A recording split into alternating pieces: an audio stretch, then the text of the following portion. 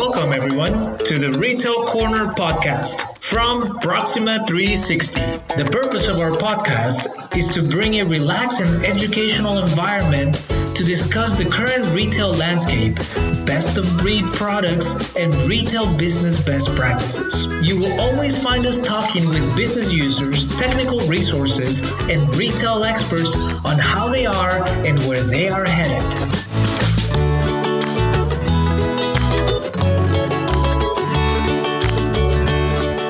Everybody to the Retail Corner podcast. And today we're fascinated and exciting because we have an author / corporate American worker / entrepreneur / CEO and business owner. Wow, what an amazing guest we have with us today. Howard Tursky. How are you doing today? Great to have you, my friend. Great. Thanks so much for having me, Carlos. Oh, it's a pleasure. It's such a pleasure. So first and foremost, I'm sure what caught everybody's attention, if you can give us a little bit of background, your Wall Street Journal bestseller book, right? Winning Digital Customers. What is it about? What got you into that? What made you kind of come up with that book? And how was the experience of actually being in the bestseller list? Okay. Well, honestly, I've wanted to write a book for a long time. I've probably started 3 or 4 different books over the last couple decades, but it takes a real commitment to get something done and published. There's no question. I can't even imagine. Yeah. I've been in the space of working with large enterprises on digital transformation for over 2 decades. Of course, we haven't called it digital transformation all that time, but basically working with large Fortune 1000 type brands to say, okay, what is the impact of digital on their customer, on their business, and how can they both get more benefit from their digital touch points and programs? And frankly, how can they make sure that they continue to be competitive in an environment where their competitors, both traditional and kind of new digital competitors, are doing things in many cases better and faster? So that's kind of the core of the type of work I've done for a long time with companies like AAA, Avis, NBC, Airbus, Transamerica, General Electric, General Motors, like those types of brands. And so, it's funny, like after you do the same thing, and it's never exactly the same thing, of course, but the same type of thing at a lot of different companies, you start to see patterns. And, honestly, I've had the chance to be a part of some really spectacularly successful big digital projects and transformations. And I've also been a part of, and maybe even partly responsible for some things that were not successful at all. But it's all a learning process. And so having gotten to see all of these examples and efforts and attempts and the outcomes, I've really over those many years been able to see some patterns of what tends to work.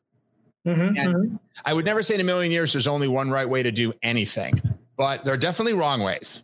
And so what I try to do in this book, which is to describe a process that I know works because I developed it and then tweaked and iterated it over decades to work with large brands to help them get from where they are, which very often is behind, to a point where they really can earn and win and deserve the love of today's customers, who I call digital customers only because they are by and large living a lifestyle, which is extremely digitally centric and more so every year.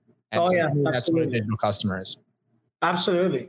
No, that's so interesting. And I was looking at your profile and I found it so nice and so interesting that you used to be in corporate America for about 12 years. Correct me if I'm wrong. And then you've been longer, 15 or 16 years, but 15 or 16 years. Wow. And then you kind of transitioned to kind of venture out on your own, right? And start your own company and really start your own process. How was that experience for you, right? Transitioning from corporate America thought process and then going to the entrepreneur thought process, right? Well, in some ways, I feel like I've been in corporate America the whole time, frankly, because I worked for Ernst & Young Consulting, and then Capgemini, which essentially bought Ernst & Young's consulting practice. So it was sort of one job really, or one company, but it just changed ownership. And I did that for 15, 16 years, something like that. And my clients were all large global enterprises. And then I started my own much smaller company, as you say, and our clients were large global enterprises. So, very much when working in a consulting company, most of my time was spent at the client. I spent the majority of my effort and focus and time working with companies, not so much on the company that was employing me, so to speak. So when I started my own company, obviously there are many things that are different about starting your own company. At the same time, how was I spending my days? in kind of the same way, working with these large companies on their transformation issues. So it's interesting for me, maybe less of a giant transition in terms of my day-to-day anyway, than it might be, for somebody else. Although obviously there's many things you have to think about when running your own company. Of course, absolutely. Yeah, no, I can see what you're saying, because you had a very entrepreneurial job, right? Even within corporate America, right? The way you had to go about it, the way you engage your clients and your customers was very similar to that entrepreneurial mindset, right? Yeah. So I think if I'd been, say, the chief marketing officer of a company and then went out to start my own marketing agency, that would have been a much bigger shift. My role at Capgemini and Ernst & Young Consulting was to go out and, find clients and sell work and deliver projects. Business development / sales / exactly. And I, as you say, it was very entrepreneurial type role. I mean, it's a fantastic training ground. I'm very grateful to those companies, because really by the time I'd been there honestly, I probably could have done it sooner, but by the time I'd been there for 15 years, I knew everything I needed to know to go start my own company. It did the same kind of thing. I knew how to find the clients. I knew how to deliver the work, how to recruit people, how to build the clients, how to read the contracts, make sure that they were fair, at each step of the way. And so it was great training for me to be able to say, okay, I need to start my own business. Yes, I need my own, accounting. And I know I need, my own insurance. Yeah, there's certain jobs that other people need to do, right? So that you can focus on the growth of the company. And what took you to that point, right? Like you just said right now, maybe I could have done it sooner, maybe I could have done it later. What made you at that 15-year mark say, this is the right time for me? This is the right time for me to transition over? Yeah, a lot of it had to do with travel, honestly. In my particular case, the role I was in, I was globally responsible for the customer experience practice for Capgemini.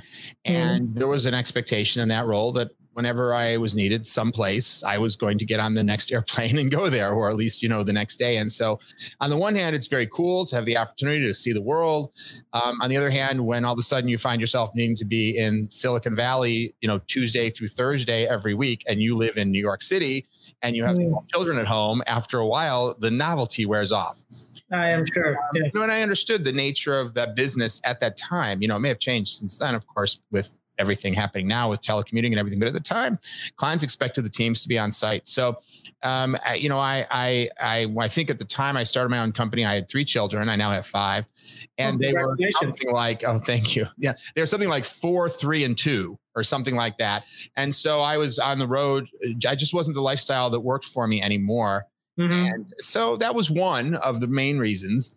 I also was, I was looking to maybe be able to spend more time with each individual client. I found myself, the expectation of me was to, touch 15, 20 different clients a week, and then another 15, 20 clients the next week. And so I didn't have the opportunity to really get as close to some of the work that we were doing as I liked and preferred to do.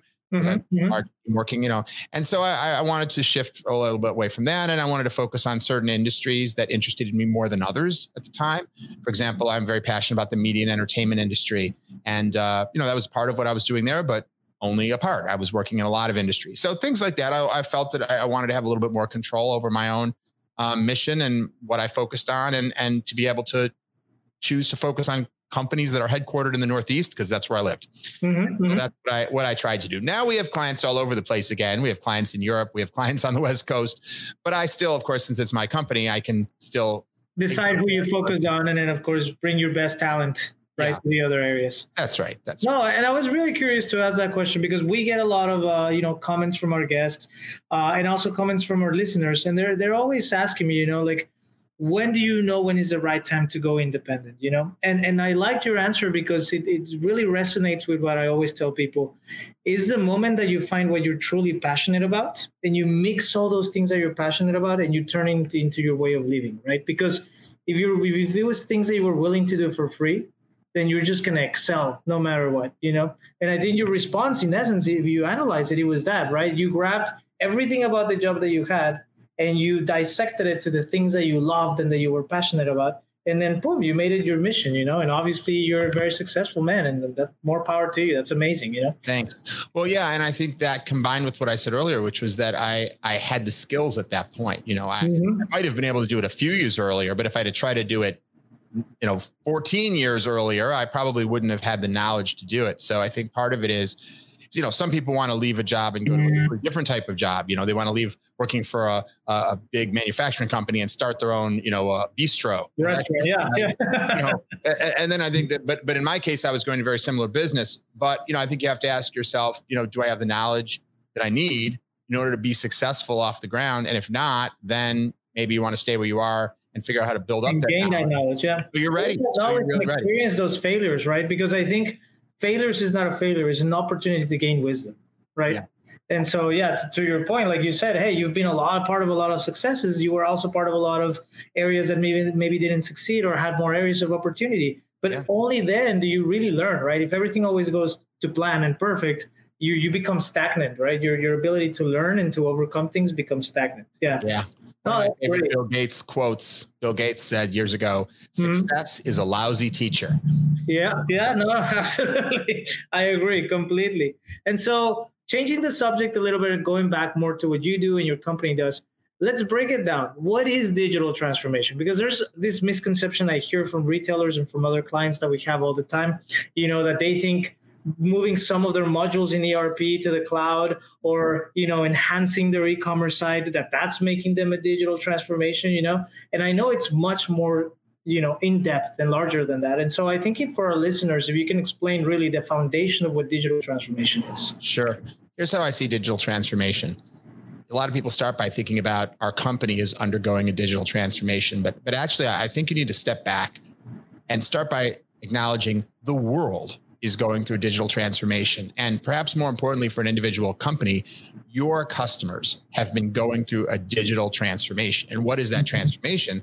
It means that the way in which they engage in tasks in their life, shopping to dating to finances, education, whatever it is increasingly and hugely digitally centric. And that hasn't been the case, until the last 10 or 15 years. Digital has been something that's been growing, but it really hit a hockey stick inflection point over the last, whatever, 10, 12 years, what have you. Mm-hmm. And so that is a major, major change in your customers. And so as a business, transformation is just a fancy word for change. And businesses, if they can avoid change, generally try to avoid it because, hey, once you've got a business that's working well, why would you monkey with it? Keep it going. Why exert the effort? Why spend the money and why take the risk associated with changing? Mm-hmm. When your customer is changing, then you need to be able to change to deliver an experience and a value proposition that aligns with what they want, need, and prefer. And if you look at all the companies that have gone out of business over the last decade plus, whether it's Circuit City or Toys R Us or Blockbuster, or going back a few more years, companies like Kodak, these are companies that in many cases at one moment or for a whole length of time in their history, they really were delivering what was relevant to the customer. And that's why they were so successful. And the reason they became less successful was usually not because they stopped doing the thing that worked for them, they stopped adapting, no? Because they kept doing it and the customers' needs changed and they were no longer were as relevant. And so that's, to me, that's the fundamental idea of digital transformation is the change you need to make in your company to keep up. I'll give you another quote, another one of my favorite quotes, which is from Jack Welch, the legendary CEO of General Electric. And he said back in the 80s, I think, when the speed of change on the outside exceeds the speed of change on the inside, the end is near. Wow. And I think most companies, yeah, sorry, go ahead. No, I was just going to say that is very profound and you're absolutely right? I mean, we are seeing it manifested in the past 10 years at a gargantuous level, right? I mean, so many companies that were unwilling to adapt, so many companies that it was their way or the highway came to find out very quickly that it doesn't operate like that, right? Yeah. And I think most companies, big companies today, feel that pressure that the speed of change on the outside is greater. And so that's what really I'm all about right now is how do I help companies figure out, and my book is about that, and my consulting practice is about that. How do we help them transform at the rate that's needed to keep up and in the direction that will really be the most impactful for their business? Because of course you could change in a way that makes your business worse, that makes your customers less happy. So it's not just about speed, right? It's about correct. And it's about a change that resonates, right? with your target audience, and that captures more target audience for you. Absolutely. And what from your experience, what do you see as the biggest challenge, right? For I want to say like maybe mid-size retailers to large-size retailers or any type of company, what do you see as the biggest challenge as they're going through their digital transformation? Is it the internal employees not wanting to adapt to change? Is it the fact that they have too much bureaucracy, too much red tape, and it takes too long to get to the adaptation period? What do you see as the biggest challenge? It's the first thing you said. It's resistance to change within the organization at all levels, from the field employees, whether that's the store associates or people in your warehouse or what have you, to your most senior executives who may have their own, empires, right? Their own created. And when you rock the boat, when you think about redoing everything, all of a sudden it's a question of, what's my role and am I relevant and all that. If you're running the call centers and someone wants to launch an AI-based chatbot that may cut your call center volume in half, that sounds possibly great for the company's bottom line, maybe also great for the customer if they prefer it to waiting on hold to talk to a representative, but maybe not so good for the senior vice president of call center operations, Yeah, absolutely. So, a lot of big companies have a lot of politics, and the people who have risen in those organizations to be very successful and are making a lot of money, they almost always have very good political skills. And so when you're trying to drive change within an organization that isn't necessarily in the personal interest of one of those senior people with very good political skills, you may have created an enemy who is powerful and capable and expect, and just watch your back. And then all the way down to in the field, if you're asking people to change the way they operate, change the way they do their jobs, for a lot of people, even if it's not destroying an empire, sounds like a hassle. People kind of like to get set in their ways, and, they leave at 5, they pick up their kids from school, whatever, now all of a sudden you're asking them to relearn a new system. And I remember once, actually multiple times, we've worked on projects to replace old green screen systems, like in, think of like airlines or in insurance companies, where the people who work there have to type all those cryptic codes and function keys. Sometimes they'll have those little flip things to show them what the function keys do. Yeah, they'll have the little glossary, right? The dictionary. Right. Yeah, right. So, you come along, right. So, you come along and you're replacing that with, let's say, like a web-based system that's all, mouse driven and easy to learn and understand. You'd think who would not be in favor of that? Who would be against replacing an old cryptic green screen system? It takes 6 months to learn to use.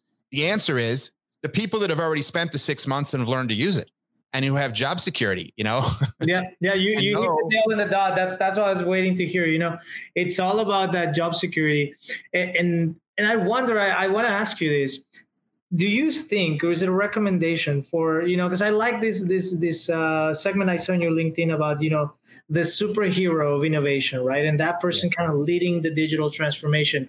Do you recommend for that person to really pass on this philosophy for people to stop being so scared about their job, right? Because I feel like a lot of times employees limit the growth of a company because they want to guarantee they have a job, and they don't think about limiting the growth of the company limits your ability to get a paycheck, right? Limits your ability to advance within the organization and get a higher pay rate or even continue to have a job. Well, it's interesting. I mean, this perhaps is part of the good news, the silver lining of the Great Resignation that we're experiencing now. I think people don't value their jobs quite as much as they may have in prior eras. And frankly, right now, of course, we're in the middle of a very, very hot job market, very tight labor market. And that also means that people can be more confident that if for any reason they lose their job or they quit their job, one of the reasons so many people are quitting their jobs is they think I can get another job so easily right now that if I don't like my boss or whatever, they're asking me to go back to the office and I don't want to, I can just quit, and there's 50 other jobs, waiting to hire me. And so that's a benefit of the situation that we're in right now. I think that, listen, it's going to be, people will always look first to their own self-interest. I think trying to figure out how to untrain that is fighting DNA. That is fighting a person's survival instinct. And I think that is hard to do. But I think what you can do is inspire people to see a future that may be different, but better than what they have today, and help them see how whatever vision of transformation you have isn't just good for the company. It isn't just good for the shareholders. It's not only just good for the customer, but it's good for them individually. And sometimes that means you need to think about communicating differently to different parts of your organization. What makes the transformation good for the person who works in the store may not be the same thing that makes the transformation good for the person who's on the board of directors. It may be that the same transformation can deliver both of those benefits, but when communicating, if you tell the person in the store, all you have to do is learn this new system and it's going to make our stock price go up 200%. Well, yeah, that means nothing to them. They don't own any stock, right? They can't afford that. So you're not resonating with them. So, some of it's just basic communications and finding out, really understanding. It's just like selling, when you want to create an effective process for selling anything, one of the things you want to understand is what are the reasons why somebody would want to buy your product? And what are their points of resistance? What's holding them back? What are their fears, insecurities, hesitations? Similarly, if you're trying to sell a vision for a change in the organization, you want to be careful not to think that just because you're excited about it, people you're speaking to are going to automatically share your enthusiasm. You want to do some research to understand and have one-on-one interviews and do other things. We do this sort of work all the time. It's just sort of change management work to understand, well, what are their concerns? Because they may surprise you. And once you understand what those concerns are, you can do a much better job of pitching, if you will, the transformation. Yeah, no, you're absolutely right. And I mean, to everybody out there listening, I think Hans is an amazing talent. I mean, you guys can learn more, through his company From. And I mean, to what he's saying, right, is it's beyond the level of effort of doing the digital transformation. It's beyond the communication between IT and the business and defining the rules, requirements, architectural diagrams. It's the foundation of it is the communication, right? Is the ability to showcase the add-on value to every single department in your organization in order to get everybody excited. And if you don't do that first, right, it doesn't matter how many meetings you have, how many architectural diagrams you do, how many gurus of IT you have, and how many great BAs and PMs you have, you will not have the full organization supporting it. And without that, doing a real digital transformation is nearly impossible. And I think the last question I want to ask you, Howard, if you don't mind, which I like to ask all of my guests, is if you had one piece of advice for all the entrepreneurs out there listening, for all the executives out there listening, what would be your one piece of advice? That's a tricky question, but I guess I would say figure out how to create vision without fear. Very often when we begin to ask ourselves, what should we do with our business? Where should we go? Before we even allow ourselves to answer the question, before we even allow ourselves to create a vision of what kind of customer experience would I really like to deliver? What would I really like to be selling? How big would I really like to be? What would I really like my marketing message to be? Before those thoughts even fully come to your conscious mind, there's another part of you that's ripping them apart and saying, no, that's not reasonable. That's not realistic. That will never work. And that's fear. That's all it is fear. Now, fear is helpful when you're being chased by a tiger. It says, run. So fear is not all bad. And by the way, some of the ideas that you might have might truly suck and be terrible ideas and would never work. That's probably the case. And other ideas may be genius and would lead you down the path of the next Facebook or the next iPhone or the next Airbnb or whatever it is.